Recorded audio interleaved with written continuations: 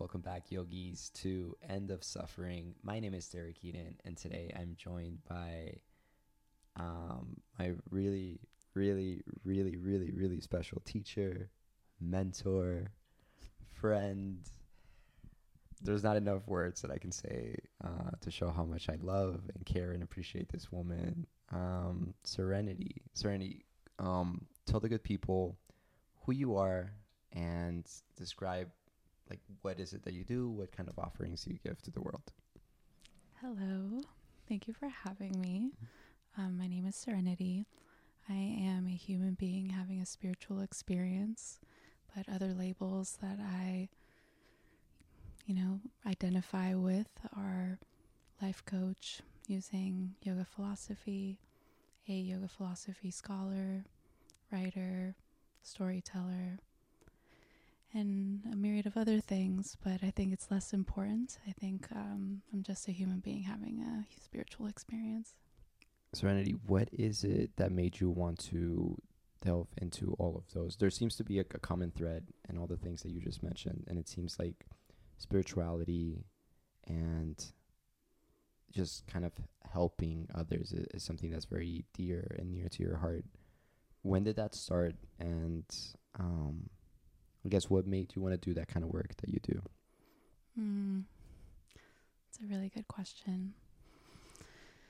I think healing and helping and being a servant leader is a part of the Dharma that is required of all yogis and spiritual seekers in some sense.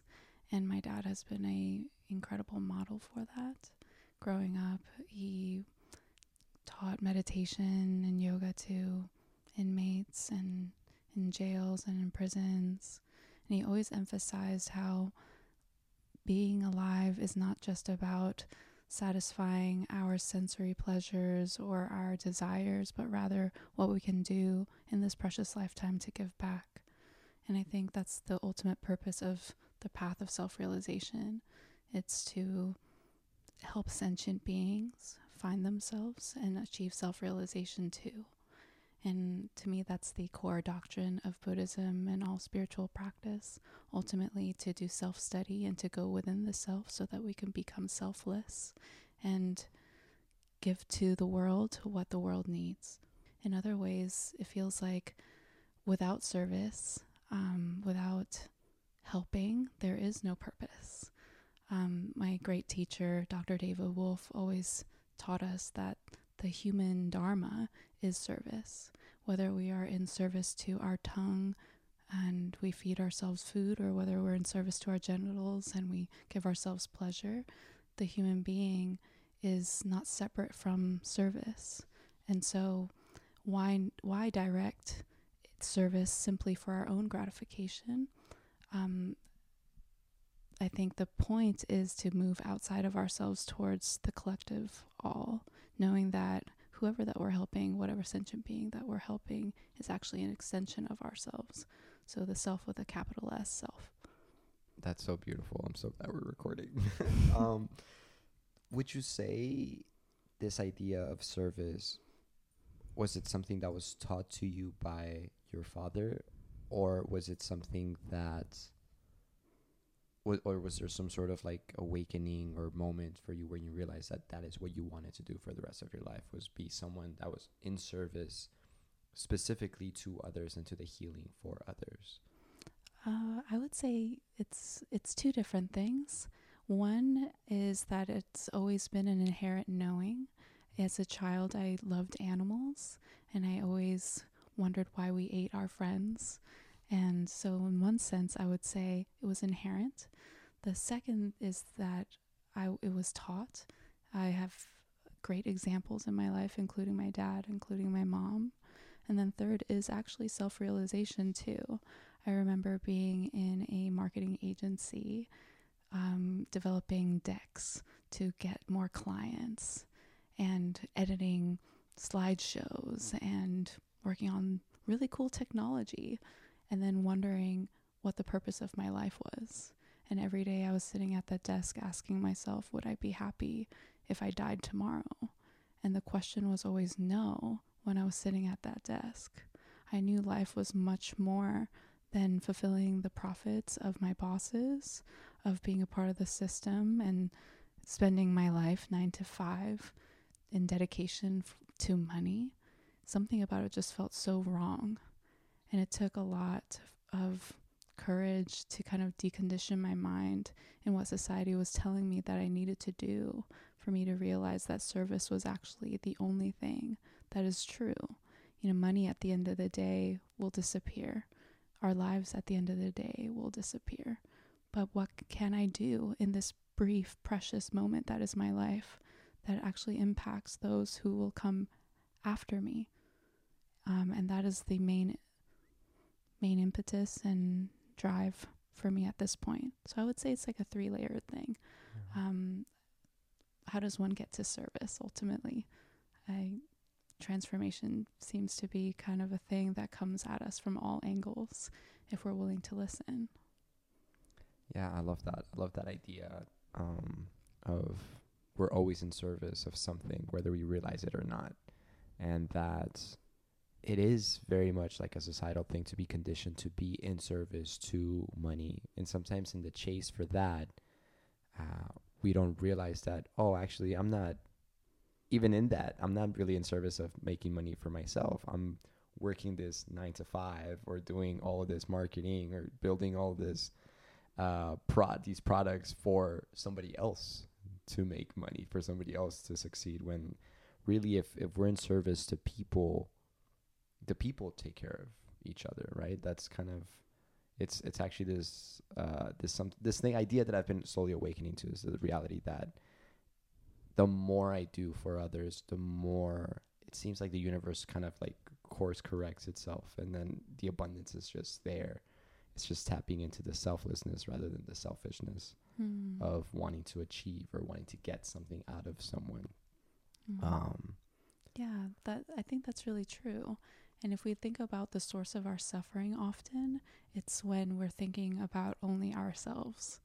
I think I've talked to you about this before, but yeah. I will never forget the time when I was crying to my dad. I think it was about marketing or something. Just like crying, so upset, complaining, venting. And my dad just out of nowhere goes, "You're feeling upset because you're thinking about your fucking self." And I was like, whoa. It was very jarring. And some people have kind of interpreted that as like problematic, but I don't see it that way. It felt like a really beautiful teaching from my dad to recognize that I was really being selfish in that moment. And yeah, suffering can teach us where our attention is directed. Is it simply towards ourselves, or is it in consideration of all sentient beings that we encounter? I get a lot of teachers that will ask me like, I still get very nervous when I teach. Like, can you give me any tips? Like, what can I do when I teach a yoga class and I'm feeling shaky or nervous or anxious or self-conscious or whatever? Like what is that? And I more or less give him something that's very similar to what your dad told you. That, yeah, you're nervous and you're anxious and you're worried because you're making this about yourself. You're thinking about, what do people think about my music? What do they think about me? What does this outfit say about whatever? Like, there's all these self-preoccupations. But if you just turn all of your awareness and all of your focus to your students, the people that need the healing that you have to offer, all of that's gone. Really. Like, there's no way for you to be fully present for someone else and also have these lingering ideas about self-doubt or whatever, the shyness or the nervousness or whatever. So it's it seems like that's what meditation gives us. It gives us the ability to be able to harness our focus and our awareness into that single point, and then being able to move that point in places that can be the most healing. Yeah, it also kind of like helps us identify the illusion of what we understand as the self. Often when we think about the self, it's the lowercase s self, that is individual, that is simply the vessel that we are in. But ultimately what yoga teaches us is that the self is all-encompassing. It involves everyone that we encounter, including, animals, including the plants, including our Mother Earth. And when we think about the self in that sense, it is so much greater than that lowercase s self that worries about the perceptions of others, that worries about the perception of self. It's not about any of those things. When we're really tuned into that interconnectedness, then we can truly be a part of the whole and do our duty or our responsibility as a part of the whole, which is to take care of ourselves. Yeah. And that comes through service. Your whole story is so fascinating to me. I never get tired of hearing it. But because you've done some traveling, like you've kind of seen different parts of the world, and can you tell us a little bit about that? Because you were born in Korea. Mm-hmm. Okay. Yeah. So I was born in Seoul, South Korea. And I grew up there until I was 9 years old. And I had the great privilege of growing up in a family that was very spiritually oriented and philosophically oriented. That actually, they originally taught me how to be of service. I think about my grandfather a lot these days. I didn't get a chance to get really close with him in adulthood because I grew up here in the United States, but one of my favorite memories growing up is going to the bathroom. And it sounds silly, but every time I'd go to the bathroom, right in front of us, he would have this like laminated piece of paper that was always in front. And he would change it every so often with different philosophical concepts for us to ponder upon as we were on the throne, per se. That's hilarious. Yeah. And he dedicated his life to helping people. He was first a school teacher and a composer, actually. And then he dropped all those things so that he can become a Chinese medicine doctor, a hypnotherapist, an acupuncturist, and a chiropractor. And he dedicated his whole life to helping others. Wow, And it was a cool. really radical move for someone at that time. You know, being a teacher held some sort of prestige. And these kinds of like natural healing modalities were kind of criticized, especially with the colonized mindset of Western ideals being better than Eastern ideals. And so I feel really lucky that I kind of grew up in that environment where, yeah, philosophical concepts, spirituality, healing, helping were the priority. Would you say your grandfather was also a practicing Buddhist then? Is he kind of was the person that? Yeah, I'm not sure. I would say in some sense that he was. I would say that there's more of like Confucius values there, but the Buddhism is really coming in from my dad. Yeah. My dad, Dr. Frank Tedesco, who is a Buddhist studies scholar, who has taught me so much and has been my greatest teacher of this life. So you're born in Korea to this beautiful, spiritual, super smart family, and you said it was your dad that made the decision to move to the States?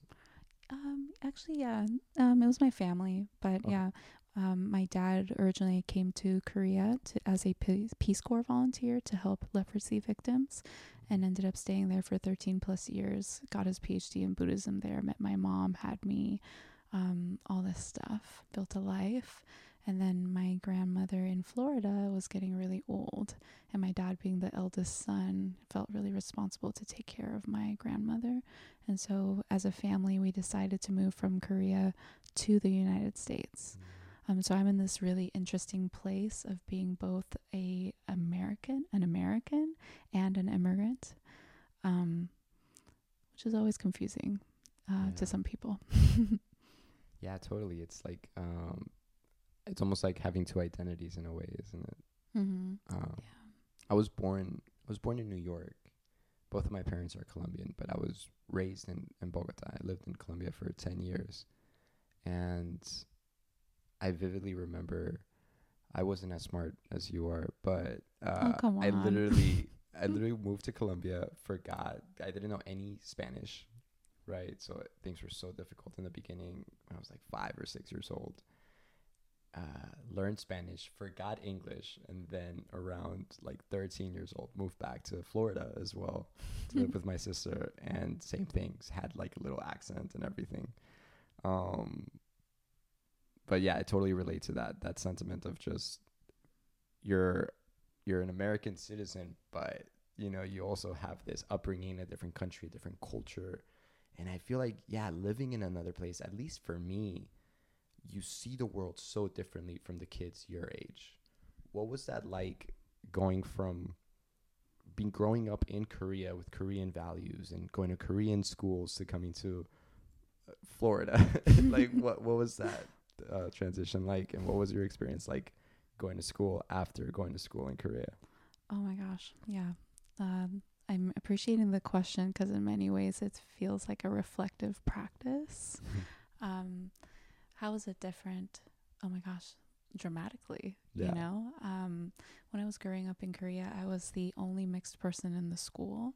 So I got a lot of attention, and not always in the positive way, you know, got bullied around a lot for being American, this and that. Apart from kind of like the identity kind of crises that come up as a mixed person growing up in two different countries, there's this other feeling of like discipline being very different and rigor being very different. When I was growing up in Korea, I remember working with like Bunsen burners in the chemistry lab. And just to kind of explain the context of that, I moved to the United States when I was 9 years old. So I was in this chemistry lab like at 7, 8 years old, you know, conducting experiments as a part of school. In addition to that, we had school from Monday through Saturday. And then we didn't really have janitors. All the students actually cleaned up the school each week. And so there's this greater sense of like community responsibility in addition to rigor and schedules. And I was really lucky to kind of get out of Korea right before Hagwon started. Hagwon being like after school that many Koreans are kind of needing to do. So a lot of students after like the age of 9 will be in school from like 7 a.m. to like 10 p.m., like constantly studying. Wow. And so when I moved to the United States and my parents placed me in Waldorf school, Waldorf being Rudolf Steiner's creation, which is like very creativity oriented, which is very like free and freedom and choice oriented for students. It was like, wow, like this is very different. And then of course, you know, in the US, we go to school from Monday through Friday. So having an additional day just felt like such a luxury. I just remember thinking, wow, these kids in America have it so easy. But then related to identity, you know, in Korea, I was getting made fun of for being American, had that kind of crisis. But then when I moved to Florida, one of the first conversations that I had with a classmate was something like this. Hey, I'm from Korea. Oh, that's not true. Korea's not a country. You're Chinese. And then and then being faced with kind of the racism of America, in addition to, you know, just my own identity, you know, reflections. That's so funny. You might have witnessed the racism of someone that doesn't know that Korea is a country. That's so silly. If you don't, if this is triggering, or if this is not something you feel comfortable with talking about, please let me know. We can always edit it out. But what are Korean insults for being Americans? Like how are you being made fun of for being American in Korea, if you don't mind me asking? Oh, well, you know, it's interesting because it's not like a making fun of like, oh, you're less than us. It's not like that. It's like America was placed on this pedestal. So there was this kind of assumption that was made that I was wealthy, that I was like some sort of like celebrity-ish type of thing.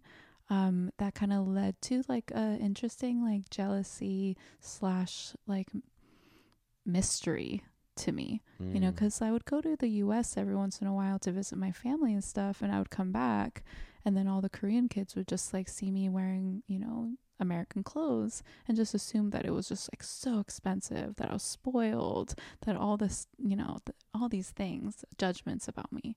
Little did they know that my parents and I lived in a tiny 2-bedroom apartment at the base of a mountain, and that's all we really had, just like really simple living.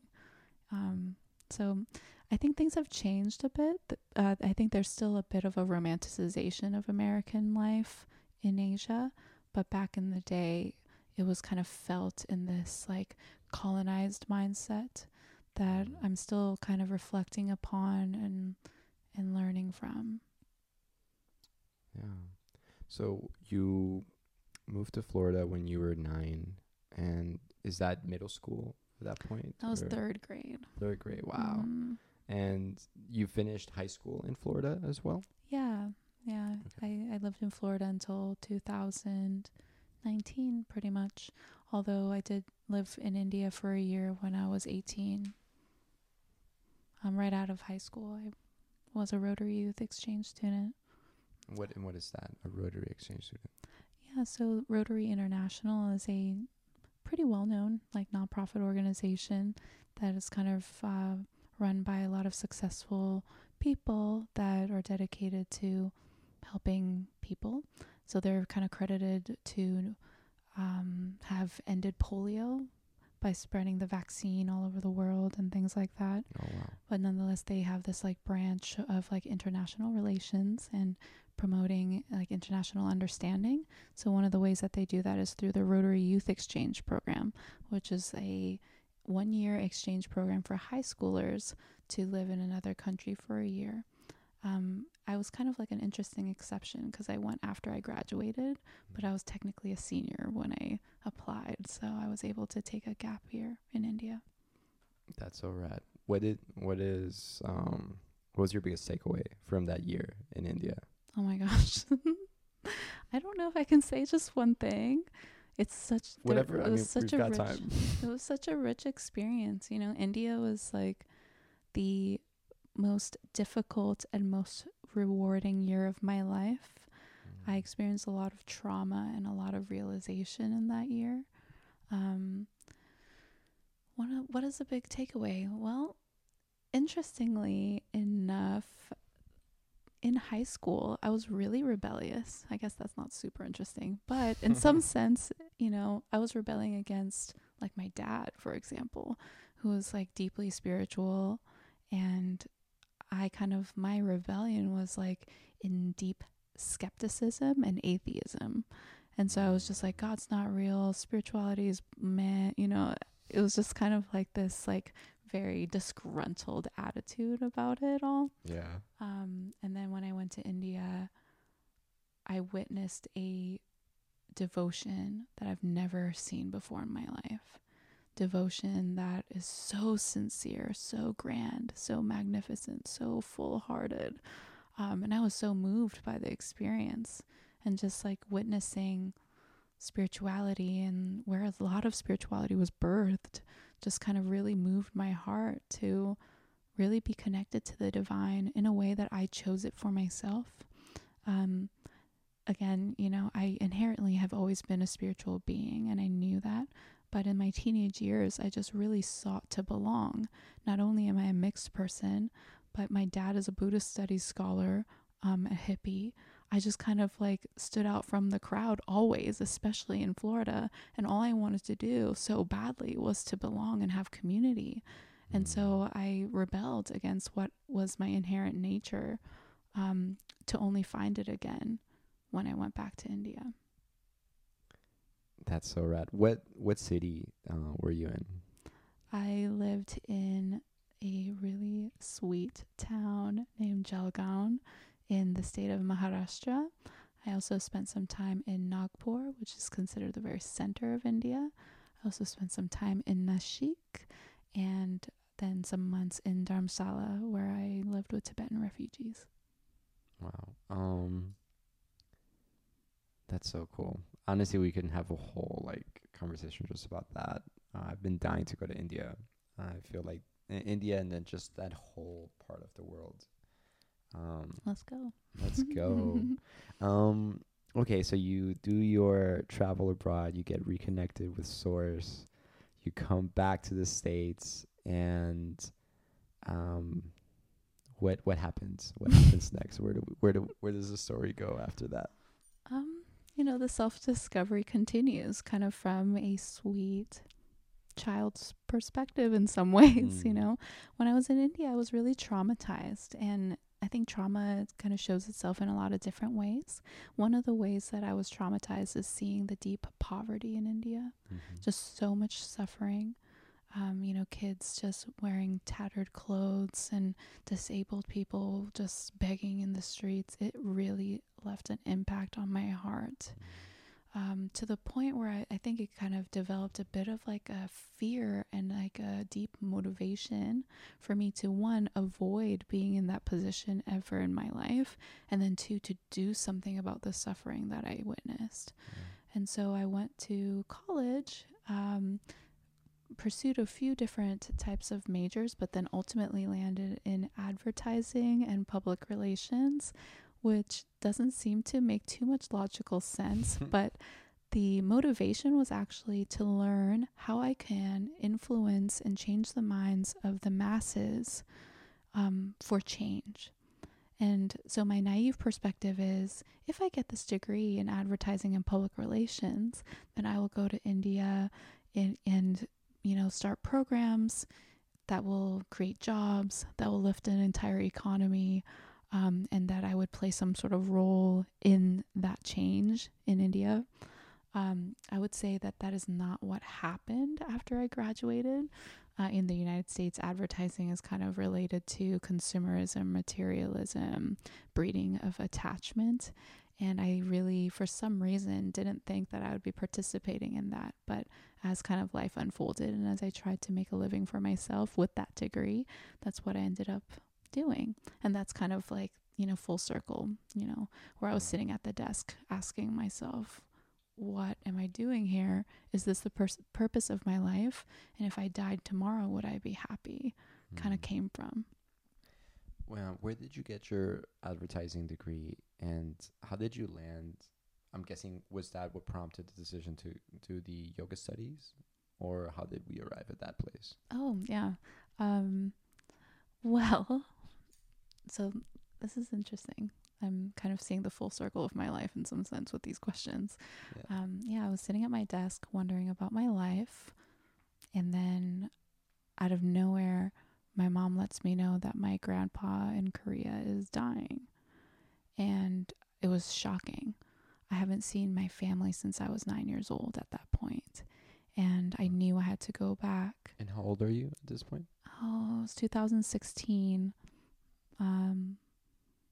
So I was definitely in my mid-20s. Okay. Yeah. So within 48 hours, I applied for a leave of absence from my job, and I was on a flight to Korea. And I spent a month there just, being with my family, grieving my grandfather who was dying, having like an identity crisis, getting deep clarity that advertising and public relations was not the way.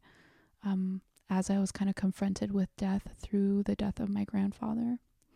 And then I decided to come back to the United States because I knew I had some projects that needed me at work. And the day that I came back to work, I remember walking joyfully to my desk and someone else was sitting there, and I knew something was wrong. And so I went to my boss's office. This boss was actually a family friend, someone my Italian grandmother considered to be family too. But either way, I'm just sharing that just to kind of explain how painful this was for me. I was replaced because I went to Korea. And it was this like big realization of I'm just a number in the corporate system. And not only that, there was almost like this sense of like, oh, Serenity, you're too good to be in advertising kind of attitude as I was getting let go. Like, oh, maybe you should think about applying to Disney.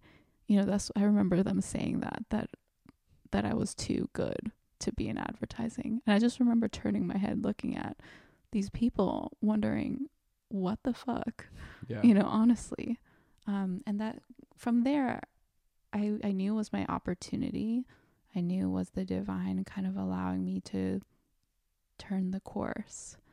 And that's when I actually had my first mushroom experience. And from there, I got a call very auspiciously, very divinely timed by my mentor, Dr. Habib Sadeghi, who lives in Los Angeles. He called me out of nowhere saying, "Hey, I would love for you to come live with me and my family. We will hire you and you can live with us in Los Angeles for 3 to 6 months." And 4 days later, I was on a flight to Los Angeles. Whoa. Yeah. And then so the story kind of continues. I'm in Los Angeles kind of working as a nanny, as a personal assistant to Dr. Habib Sadeghi and his wife, Sharzad Sami.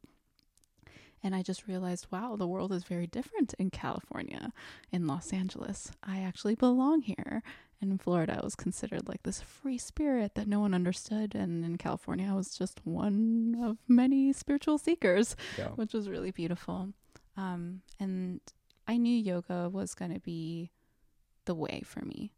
And so I started doing research while I was in LA. I was like, this is my time to do a teacher training. I'm going to make it happen.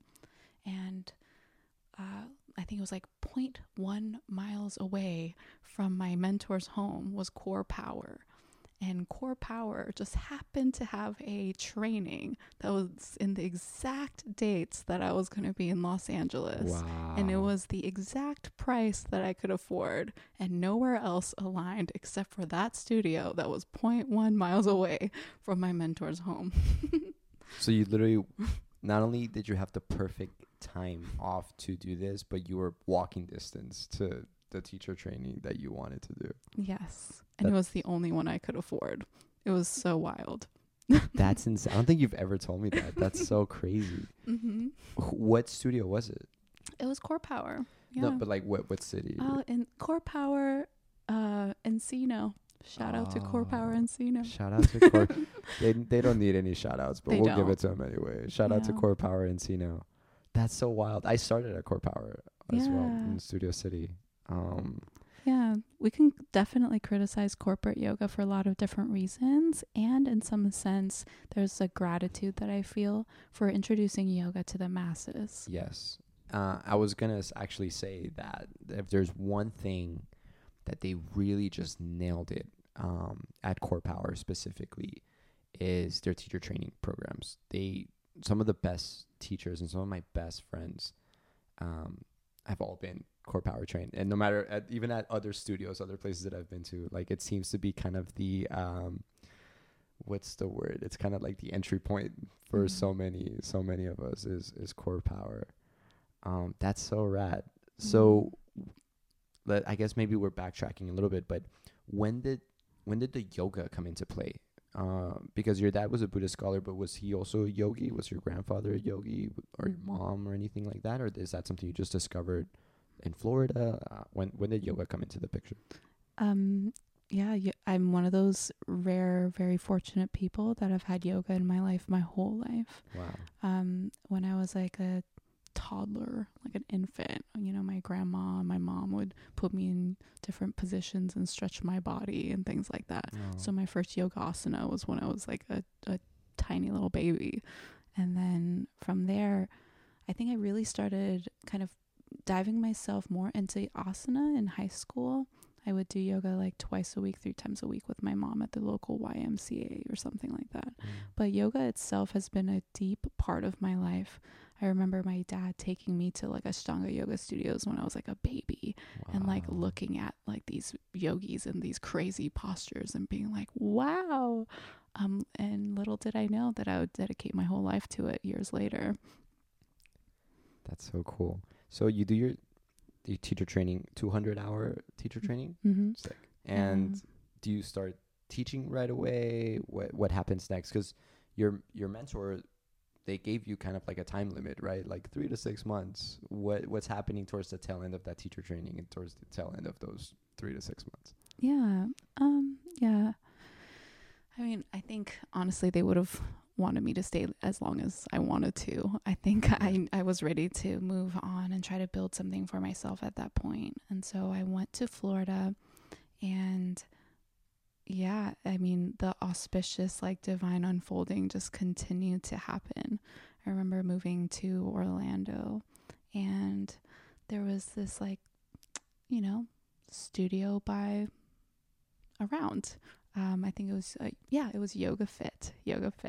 And I just was strolling around, and I walked in and I said, "Hey, I'm Serenity. I'm a yoga teacher. Are you guys hiring?" And they were like, "No." And then they were like, "Yes." And next thing I know, I applied and I taught did a little test yoga class or whatever. And I was immediately hired, and I was teaching at a yoga studio, like pretty much like within 2 weeks of moving back to Florida. That's awesome. And then, so I taught there for about a year. And then at the time I was living in Chiliota with my ex, and there was this like local gym, just maybe like 2 minutes drive down the road. And I remember working out at that gym, and then I thought, wouldn't it be nice if this gym had a yoga program? Wouldn't it be nice if I started it and built it from the ground up? And then I just went to the owner and I said, "Hey, Wayne," shout out to Wayne, I love you. Shout out to Wayne. What was the name of the place? The gym? It was called Riverside Fitness. Riverside Fitness. Wayne, if you're listening to this, you owe some advertising money, buddy. Just kidding. Sorry. He doesn't own the gym anymore, and he's such a spiritual friend now. But yeah, I remember introducing myself to him, and he was like, "Yeah, let's do this." And so I started teaching like 3 yoga classes a week. The next thing I know, I'm teaching like 2 yoga classes a day. The next thing I know, I'm building like this entire yoga community. Then I start teaching workshops. Wow. I start, having like, so many students coming in every day. And I built up this whole yoga community, like just 2 minutes down from my house. And it just all kind of auspiciously unfolded. I loved teaching there, and I was so exhausted.